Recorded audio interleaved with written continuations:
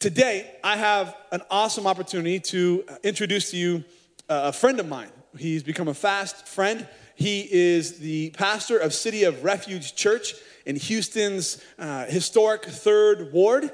He is a chaplain for the Houston Rockets NBA basketball team. He is the husband to Tara. He is the father to 19-year-old Kimmy, who is a freshman in college and volleyball player and great academic individual. He is the father to Gracie, who is a 17-year-old junior, also volleyball player and academic. He is got just an amazing story of God's grace in his life. He has a master's of theology from Dallas Theological Seminary. And he has been a lot of fun to get to know and to establish relationship, which I hope that we will continue for a lot of years to come in both life and ministry. Before Icky comes, let me invite you right now to go ahead and grab your Bibles. Grab your Bibles, everyone, and turn to Matthew chapter 6. That's where we're going to spend a majority of our time today is Matthew 6. If you don't have a Bible, I invite you to simply raise your hand, and one of our ushers would love to bring you a Bible. These Bibles are our gift to you. You keep these, and we encourage you to write in them, highlight in them, circle, color, write down the things that stand out to you, and then take it home with you and follow up each week in your studies and then bring it back each and every week. This has been an amazing series as we are learning the spiritual practices or spiritual disciplines that will help us grow closer in our faith, that will help us grow closer in our relationship with God. And so let me take this opportunity to invite you guys to turn to Matthew 6, but also to invite my brother, Icky Soma, to come and to bring God's word this morning. Excited to have Icky with us all the way from Houston, Texas. And Father, I pray right now that you would go before us, that you would prepare our hearts and ready our minds to receive from your word. Lord, I thank you for my brother Icky. I thank you for Tara and his family for letting him be here this weekend for his church and letting him come. And Lord, we pray that you would be with City of Refuge today as they're without their pastor, but have great things going on. Lord, I pray now that as Icky brings your word, as we explore together the spiritual discipline of secrecy, that Lord, the words of his mouth and the meditations of our hearts would be holy and pleasing and acceptable to you, God, our rock and our redeemer. I pray this in Jesus' name. Amen. Hey, guys, welcome Icky Soma.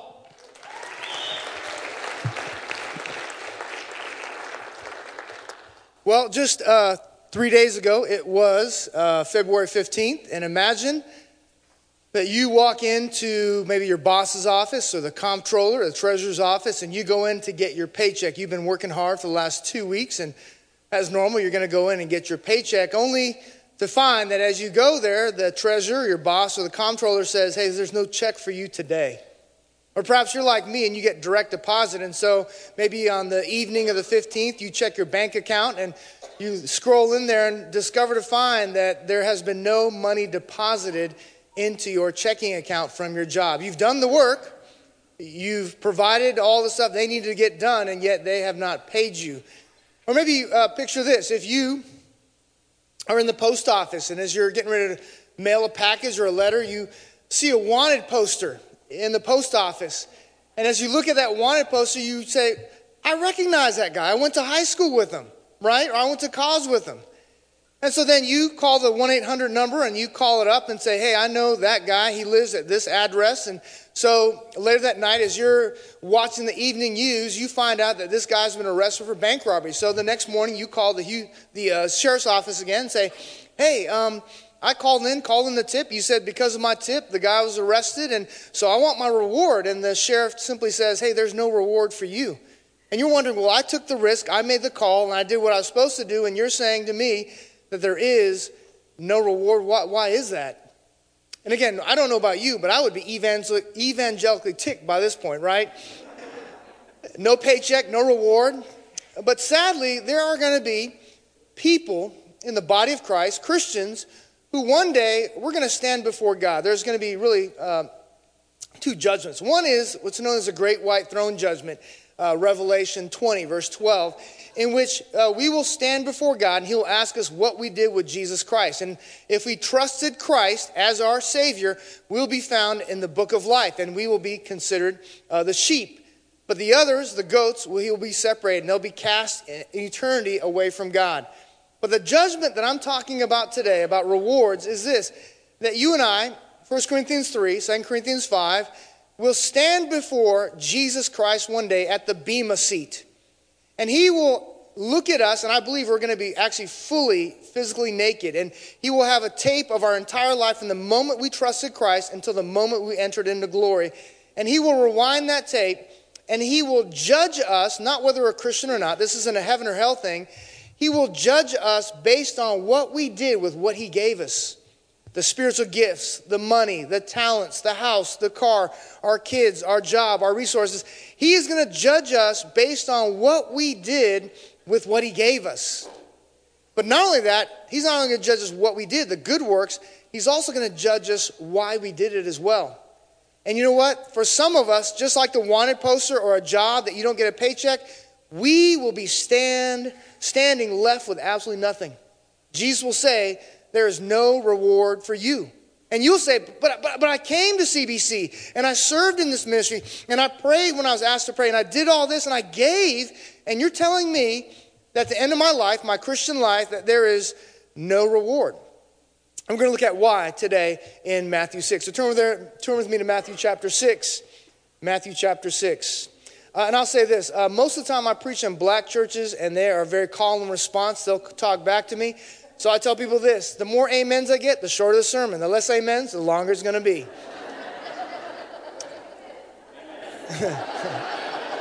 Y'all are just torturing yourselves, all right?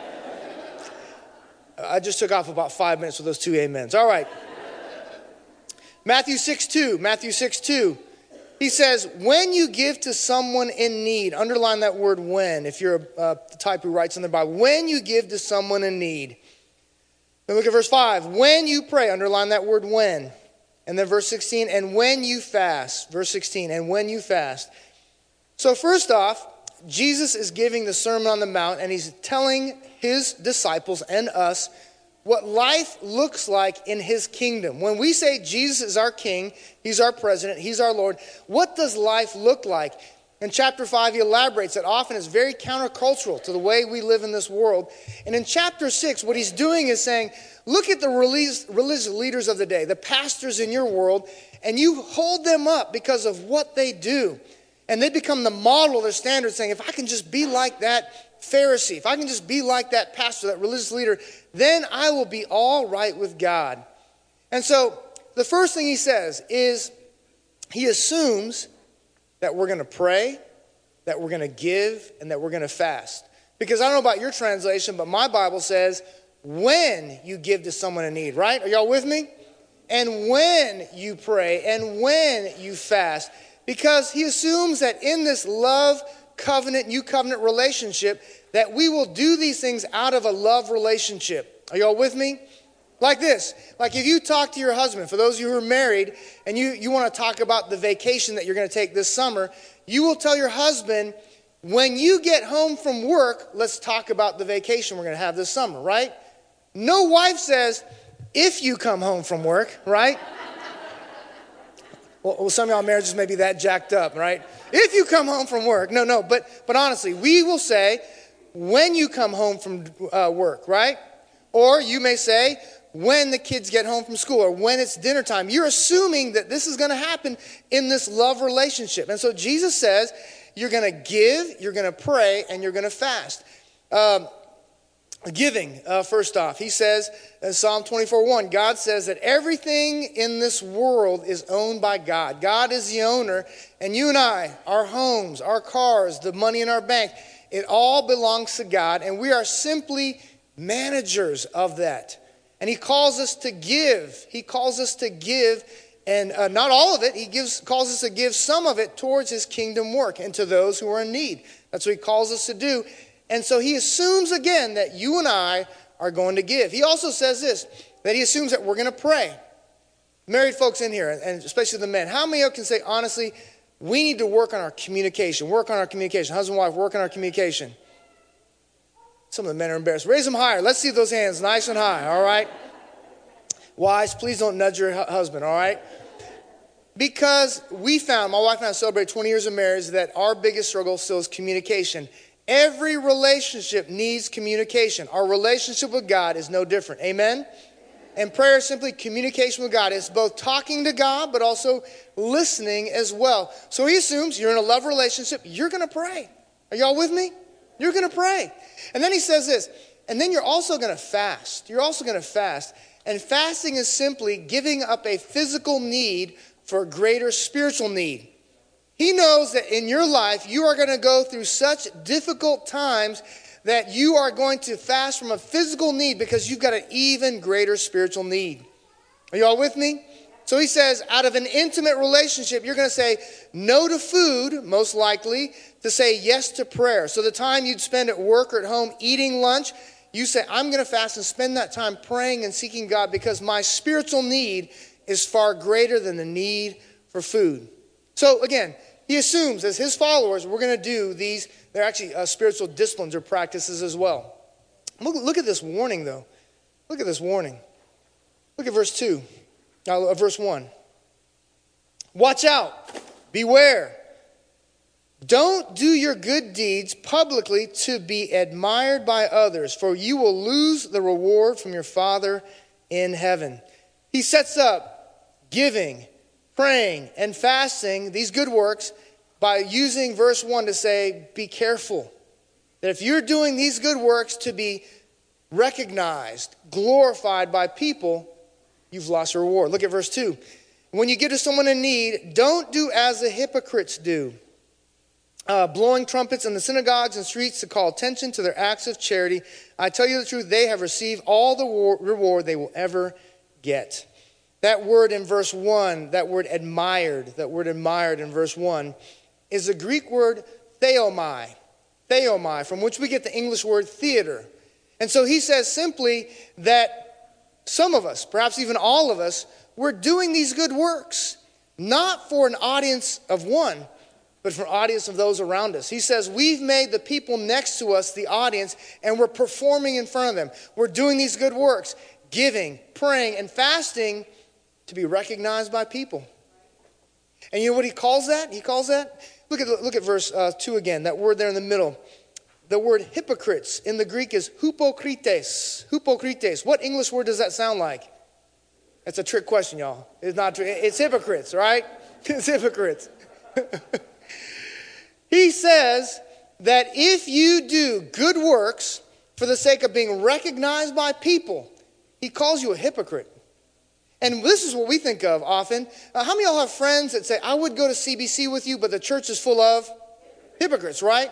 We think it's someone who says one thing and does another, right?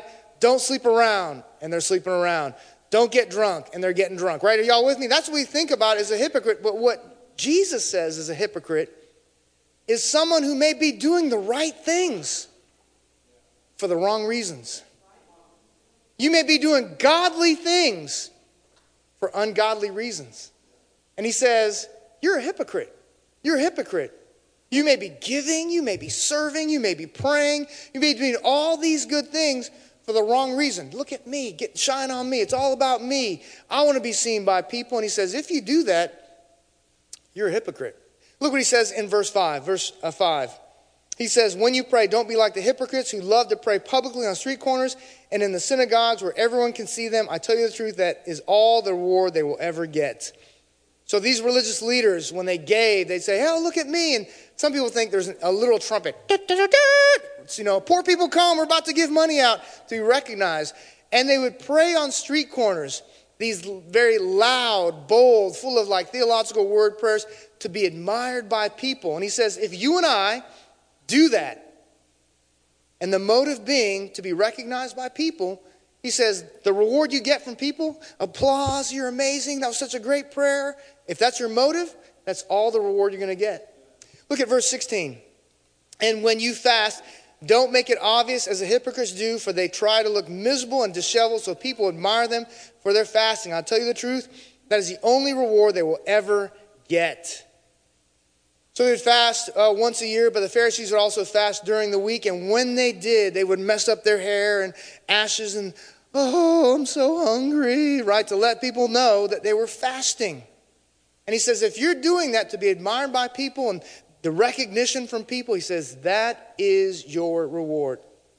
But here's the thing that's kind of strange. Look at verse 1 again. Watch out, don't do your good deeds publicly to be admired by others, for you will lose a reward from your Father in heaven. But it almost sounds like he's contradicting himself. Look at Matthew 5:16. So look at one chapter before. Matthew 5:16. If you're there, would you say amen?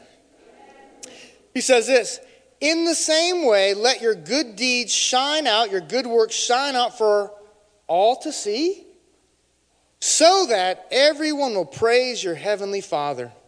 So what he's saying sounds like a contradiction. Wait, Jesus, I thought you said don't do stuff publicly. And he says, no, there's nothing wrong with doing stuff publicly. I pray in public all the time. I'm preaching in public right now. But he's saying, make sure when you do those good works, the motive is that God gets the glory. That God gets the glory. Y'all see that? One says, so that your Father's glorified. The other one says, hey, if it's all about you and people recognizing you, that's your reward. Look at Proverbs 16. Proverbs 16:2. Proverbs 16:2.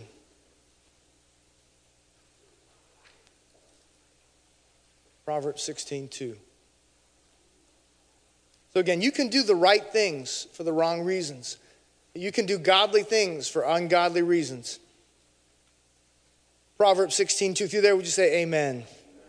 He says this, people may be pure in their own eyes, but the Lord examines their motives. He says, you and I, we are able to see our actions and people's actions, but we can't see people's hearts. We can't see people's motives, but you know who does? God does. God sees not only your actions that you do, but he sees why you do what you do. Turn to Proverbs 20:27. 2 chapters over. So again, humanly, we can see what we do, we can see what others do, but we can't see why we do, or we can't see why others do what they do, but God can. Proverbs 20:27. The Lord's light penetrates a human spirit, exposing every hidden motive. So again, you can even try to hide your motives from the people sitting next to you, but he says God sees even your hidden motives. Proverbs 21:2, just look down a few verses. There's that similar theme. People may be right in their own eyes, but the Lord examines their heart. And last verse in Proverbs, look at Proverbs 21:27, a few verses later. The sacrifice or the offering of an evil person is detestable, especially when it's offered with wrong, where's that word there? Motives. Is giving a good thing? Right? Is giving a good thing? Pastor, you can say it louder than that. I saw the bulletin, the giving last week, 13,000, needs 17,000 a week. Is giving a good thing? Amen. But he says here, if you give with wrong motives, God says, man, that's just evil. Because he sees not only what you do, he also sees why you do it. Do you know that even gathering to worship like this, perhaps there's some of us here who are doing it for the wrong reasons? Years ago, my pastor was lifting weights. And he was lifting weights, and there were some guys next to him on the bench press next to him. And there were two guys, and they were talking about which church has the hottest chicks. They didn't know that he was a pastor of Oak Cliff Bible Fellowship, one of the largest churches in Dallas. They didn't know that. And so these guys are talking, and so finally they say, well, you know, at Oak Cliff Bible Fellowship, the girls there, they all like college degrees, they're bankers and lawyers, and so they're not only beautiful, they've also got money as well. And so he wondered, did these guys even come to church that next Sunday, or what church they went to? But they were sitting in church not for the motive of worshiping God and being with his people, but they were there to pick up women, scope out chicks. That's what they were there for. So you can be worshiping for the wrong reasons. And if you're a guy here today and you're scoping out chicks here at CBC, I'm glad you came. But this church, you're going to hear about Jesus Christ and what he can do in your life, all right?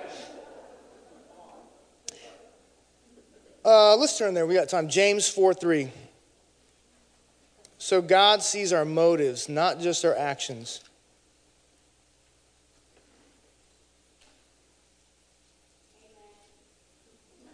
Thank you.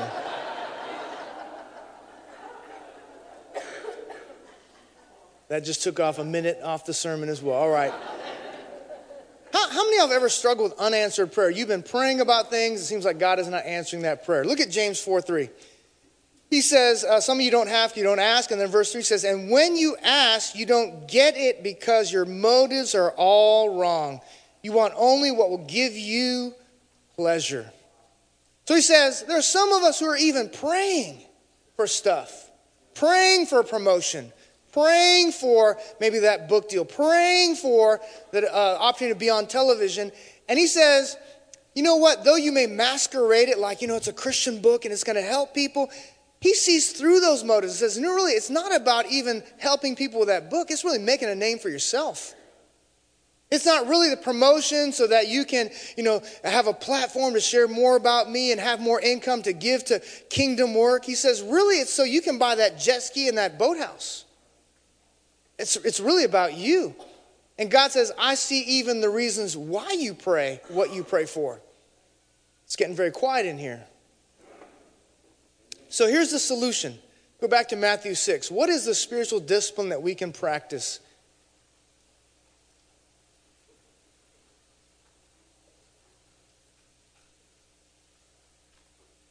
What's the spiritual discipline that we can practice? Matthew 6. Matthew 6, verse 3.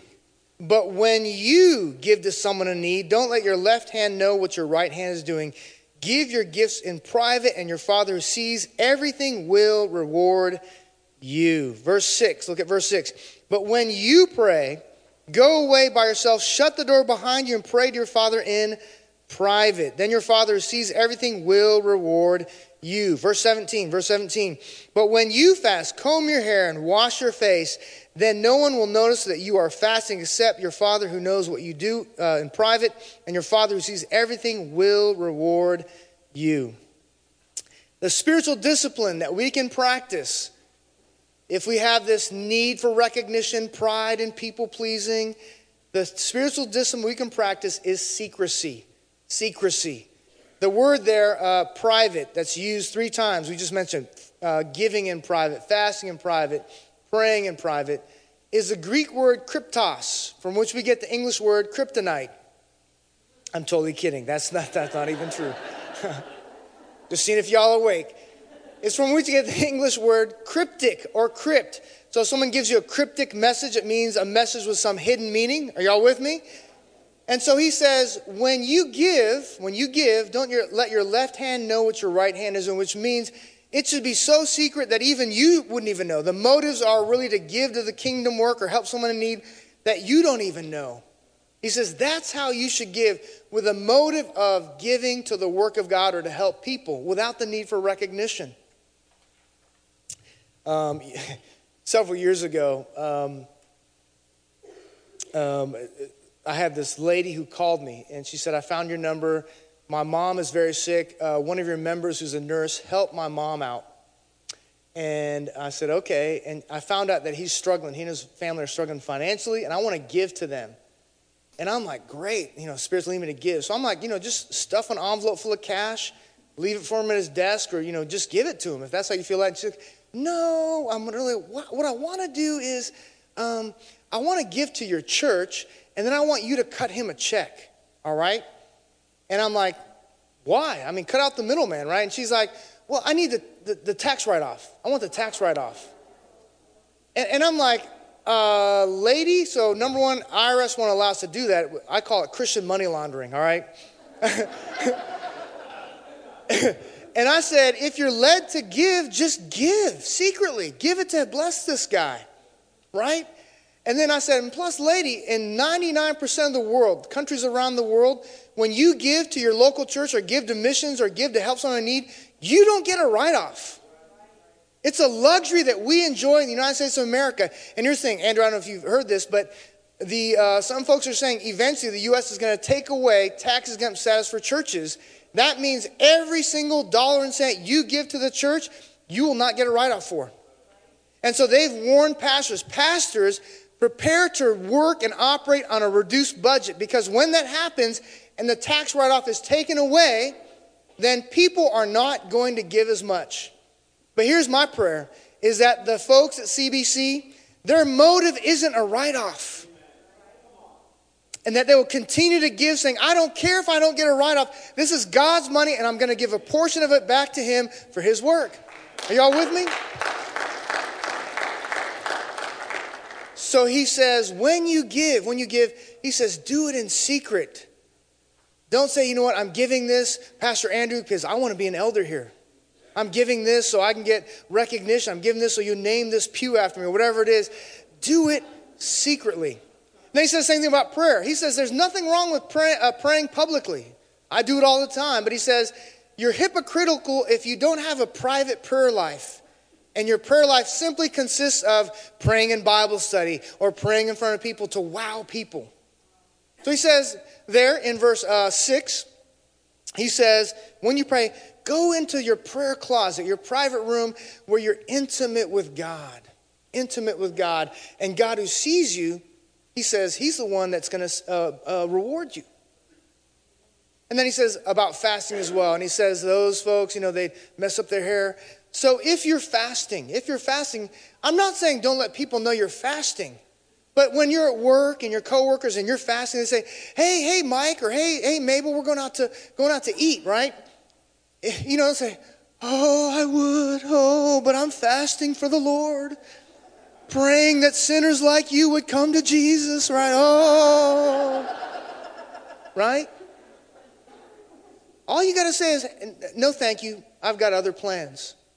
And if they press you like, well, normally on Tuesdays you go out. Tuesday's our thing. We always go out to the same place. Why don't you wait? And then you can say, you know what? Our church, we're doing like a church-wide fast. And this week we're not eating at all. And the time we normally eat, we're just going to spend time in prayer. So I'm just going to go in my office and spend about 20, 30 minutes praying for the needs of our church and our community. Leave it at that. Don't need to make any display. And when you're at Bible study and stuff, and folks are there, you don't have to, we call this a humble brag, right? When they say to you, Mabel, why weren't you at the big potluck? Well, Jim and I were at the homeless shelter serving and giving and stuff. We would have been there, but we were just sacrificing for the Lord, right? Yeah, or even say, you know what, I prayed all morning for you and your husband. I prayed all morning for your ratchet kids. Your kids, right? Just pray for them in private. You don't need to advertise it and tell it. If you're on social media, you don't have to advertise, we're going on this mission trip and look at all these good things I've done for the Lord, right? Don't take on Instagram a picture of your meal saying, this is the last meal I'm going to eat because we're fasting for the next 7 days. And we laugh about that, but don't we all do that? We want the shine. We want the recognition. Look at how holy and spiritual I am. So he says a practice we can do is secrecy, to give and serve and pray in secret. So here's a challenge to you. So one of them is this. All of us in here know somebody who has a financial need. Don't we? They've got a son or daughters in the hospital and they have medical bills they can't afford, no insurance, whatever it may be. You've got a coworker or former coworker that just got laid off a month ago. And you know they're having a tough time making ends meet. And you know that because the Spirit keeps pressing their name on your heart. So this week, get some money, put it in an envelope, and then leave it at their doorstep or their desk or whatever anonymously. Not a personal check with your name on it and your address. Cash. No write-off. You do that anonymously as you're led. And that's the discipline of secrecy. Blessing somebody, helping somebody without the need for recognition. Because you know what? No one may see it. Your elders here may not see it. Pastor Andrew may not. The guy sitting next to you, the person next to you may not see it. But you know who sees it? God does. He's your theomai. He's your theater. He's your audience. He sees it. Or, again, prayer stuff. Rather than advertising it, you may just start a prayer ministry where you begin praying for needs at CBC in your community. And you have a list, and you just begin praying for people privately and not advertise it at all. You may say, you know what, I know as a church we fast during this season, maybe right before Resurrection Sunday, but I'm going to fast for these needs that I have in my family or in our community, and I'm not going to tell anybody about it. That's secrecy. That's secrecy. Because you recognize that your audience is God. I was able to watch the dunk contest last night. a guy that I've kind of gotten to know a little bit in chaplaincy. He was in the contest, so I wanted to watch it. And they were dunking in front of about 15, 20,000 people. But then there were like 5 judges. And do you know who the ultimate audience was, who they were performing for? Was it for the crowd? No, it's for the judges. That auditorium could have been empty. The 5 judges were the ones that they were dunking for, they were performing for. And so when you and I do good works, and even in public sometimes, our ultimate judge, our ultimate audience is an audience of one. It's God himself. And this is how secretive it should be. How secretive it should be. It should be so secretive that whenever God uses you secretly, it should creep him out a little bit. This is what I mean by that. So many years ago, I was pastoring in San Antonio, and I challenged our congregation, same message, on secrecy. God doesn't see what you do, but he sees why you do it. So if you want pure motives on the why side, you do stuff secretly because God sees that. And so we went on vacation right after that, and we came back a week later, and on our porch was a brand new girl's bicycle.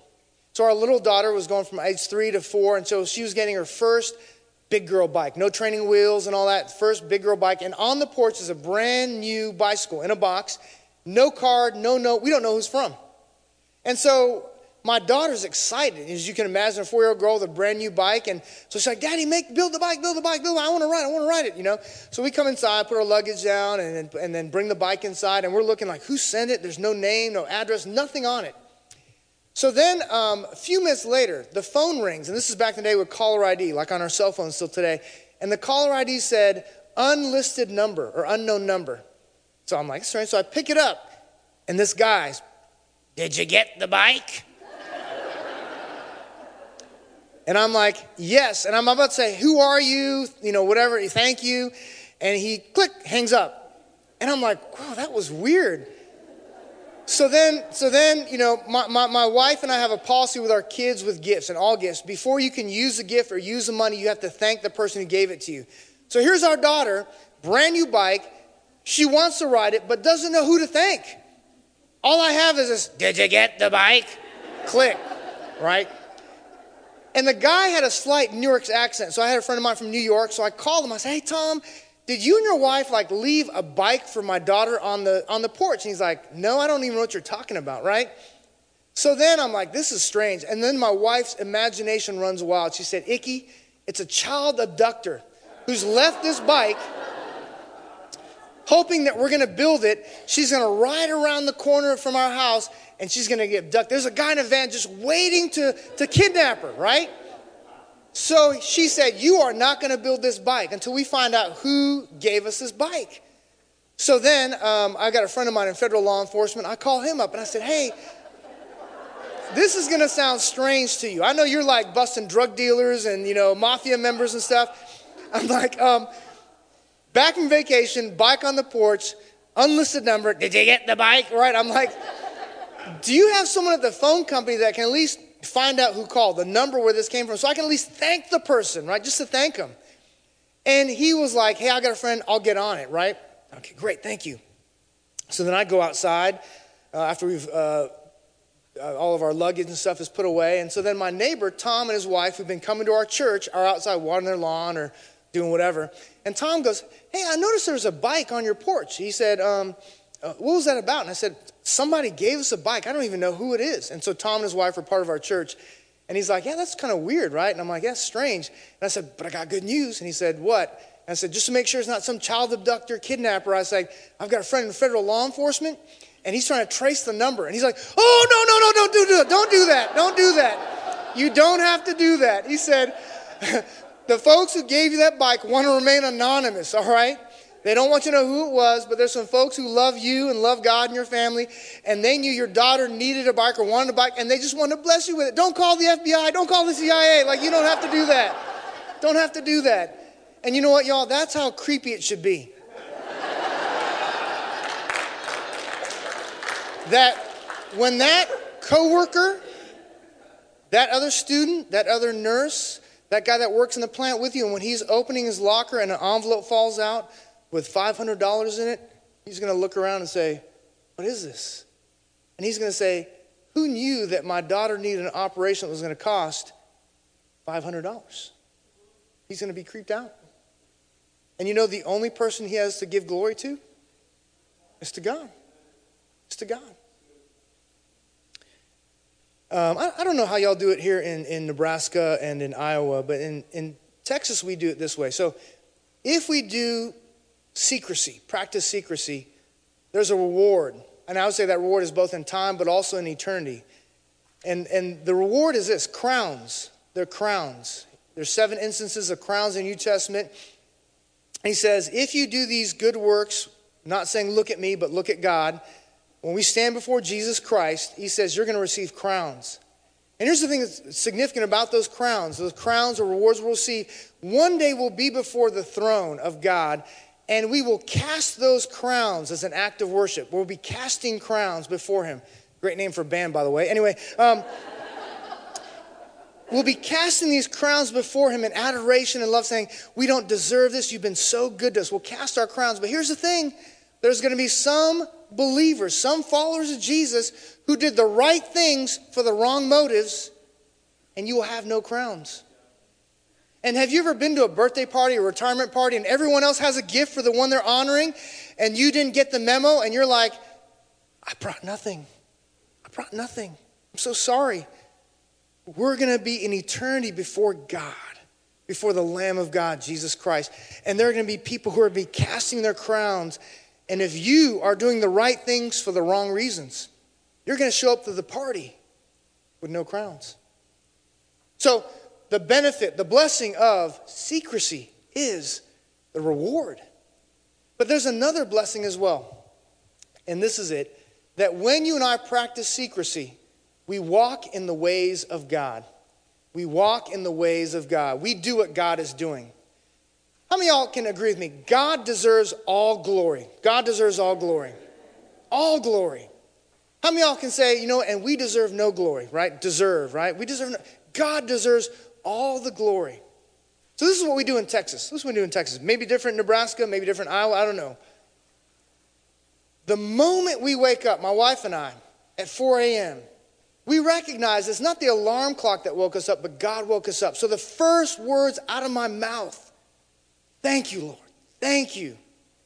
First breath I take, this is the air I breathe. Thank you, God, for that breath. I recognize my first breath is from God. And then I kind of edge out of bed, and then I put my foot down and begin taking steps. And I recognize it's not my muscles that are doing the work. It's God who's enabling me to walk step by step. So every step I take, thank you, Lord. Thank you, Lord. Thank you, Lord. Thank you, Lord.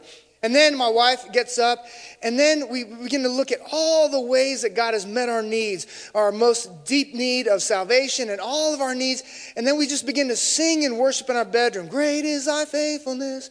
Oh, God, just singing for hours and hours and hours. And then we get to Bible study time. We recognize that God has given us his word, which is his revelation. He's revealed himself to us, his plan, his ways. He's revealed himself to us. So then we are just spending hours and hours in God's word. And every verse we read, we're like, thank you, Lord, for revealing yourself to us. Thank you for not leaving us in the dark. Thank you. We're just worshiping. Then after that, it's time for breakfast. And I don't know about you all, but when I pull my bowl of cereal, my Cheerios, and some milk, I don't eat like just all at once. I take each individual one. And I just say, oh, thank you, Lord. Oh, thank you, Lord. Why y'all laughing? Y'all don't do that? Thank you, Lord. Each individual, because those Cheerios, God provided the sun and the rain for the wheat to grow and the oats to grow. And I said, oh, thank you, Lord. Oh, thank you, Lord. The whole time. And then it's time for me to get to work, and I thank God for the clothes I'm wearing. I get in the car, and in Houston, all right, and maybe not in Blair, but in Houston, going to work is like going to NASCAR, right? It's a race. And you may get killed, literally. I mean, it's just a race. And so you're just getting to work. And so the moment I get to the church parking lot, I just begin to worship. I sing my favorite songs. You're a good, good Father. I just begin singing because I recognize that I didn't deserve to get from my house to work, and I've gotten there safely. And then I get to work. Our staff comes and some members come, and I just say, can I just shower some praise? I'm just so thankful that God has put you in this church. And I just shower our staff with just thankfulness and praise. And you do that too, right, Andrew? I just love on them, right? And then lunchtime, I take the bread and I just take the lettuce. Oh, thank you, Lord. Take the bacon. Oh, thank you, Lord. Just eat it one by one.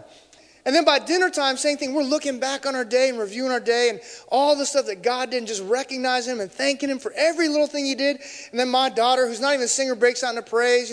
You're a good, good father. It's who you are. It's who you are. And we're just worshiping and worshiping. And if that's not enough, by the time it's time for bed, my wife and I look back on our entire lives and we're just recognizing God for everything he's done. Right? And y'all do that too, right? Right? It's just a constant moment of recognizing God and worshiping God and praising God and glorifying God. But you know what? In reality, that's not true.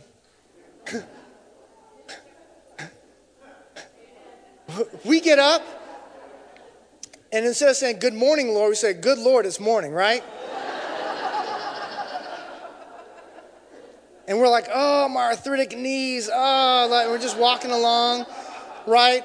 And then we've got to get to the plant by like 8:30, so we're like eating as fast as we can, right? I'll do the Bible reading later, and I'll do all that stuff later. We go throughout our day not even recognizing God, not even thanking God for the breath we take, the steps we have, for salvation, our family, our jobs. We don't recognize God at all for any of that. And he's a God that deserves all recognition and all glory. And you know what he does? Secretly, anonymously, quietly, he keeps meeting your needs all throughout your day. Are you all with me? And so when we practice the discipline of secrecy and God uses us to meet other people's needs or God uses us to bless others, we're walking in the ways of God. We're walking in the ways, what he does, we're doing as well. Let's pray. God, thank you for all the ways that you meet our needs quietly, secretly, behind closed doors, and even anonymously. And God, forgive us for not recognizing that and giving you all glory. But God, I do pray now for each person here who's put their faith in Jesus Christ. This is for the believers, that when we do our good works, giving, praying, fasting, serving, teaching, gathering for fellowship, hospitality, helping the youth, serving the children. God, I pray for pure motives. I pray for pure motives, that we wouldn't just look at what we do, but God, examine our hearts on why we do it, God. I pray that we come with clean hearts and clean hands because of the work of your Spirit and your word, God. And God, I pray that you would help us to practice the discipline of secrecy.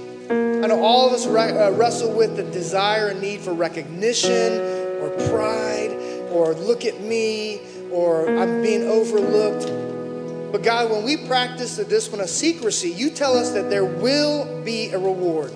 And you also tell us that you're the one constantly, faithfully providing for us, even when we don't recognize you. So again, by your grace and by your Spirit, help us to practice consistently this spiritual practice, this intentional intimacy of secrecy. So not that we'll get the glory, but God, you'll be made famous and to look good. And we ask in Christ's name.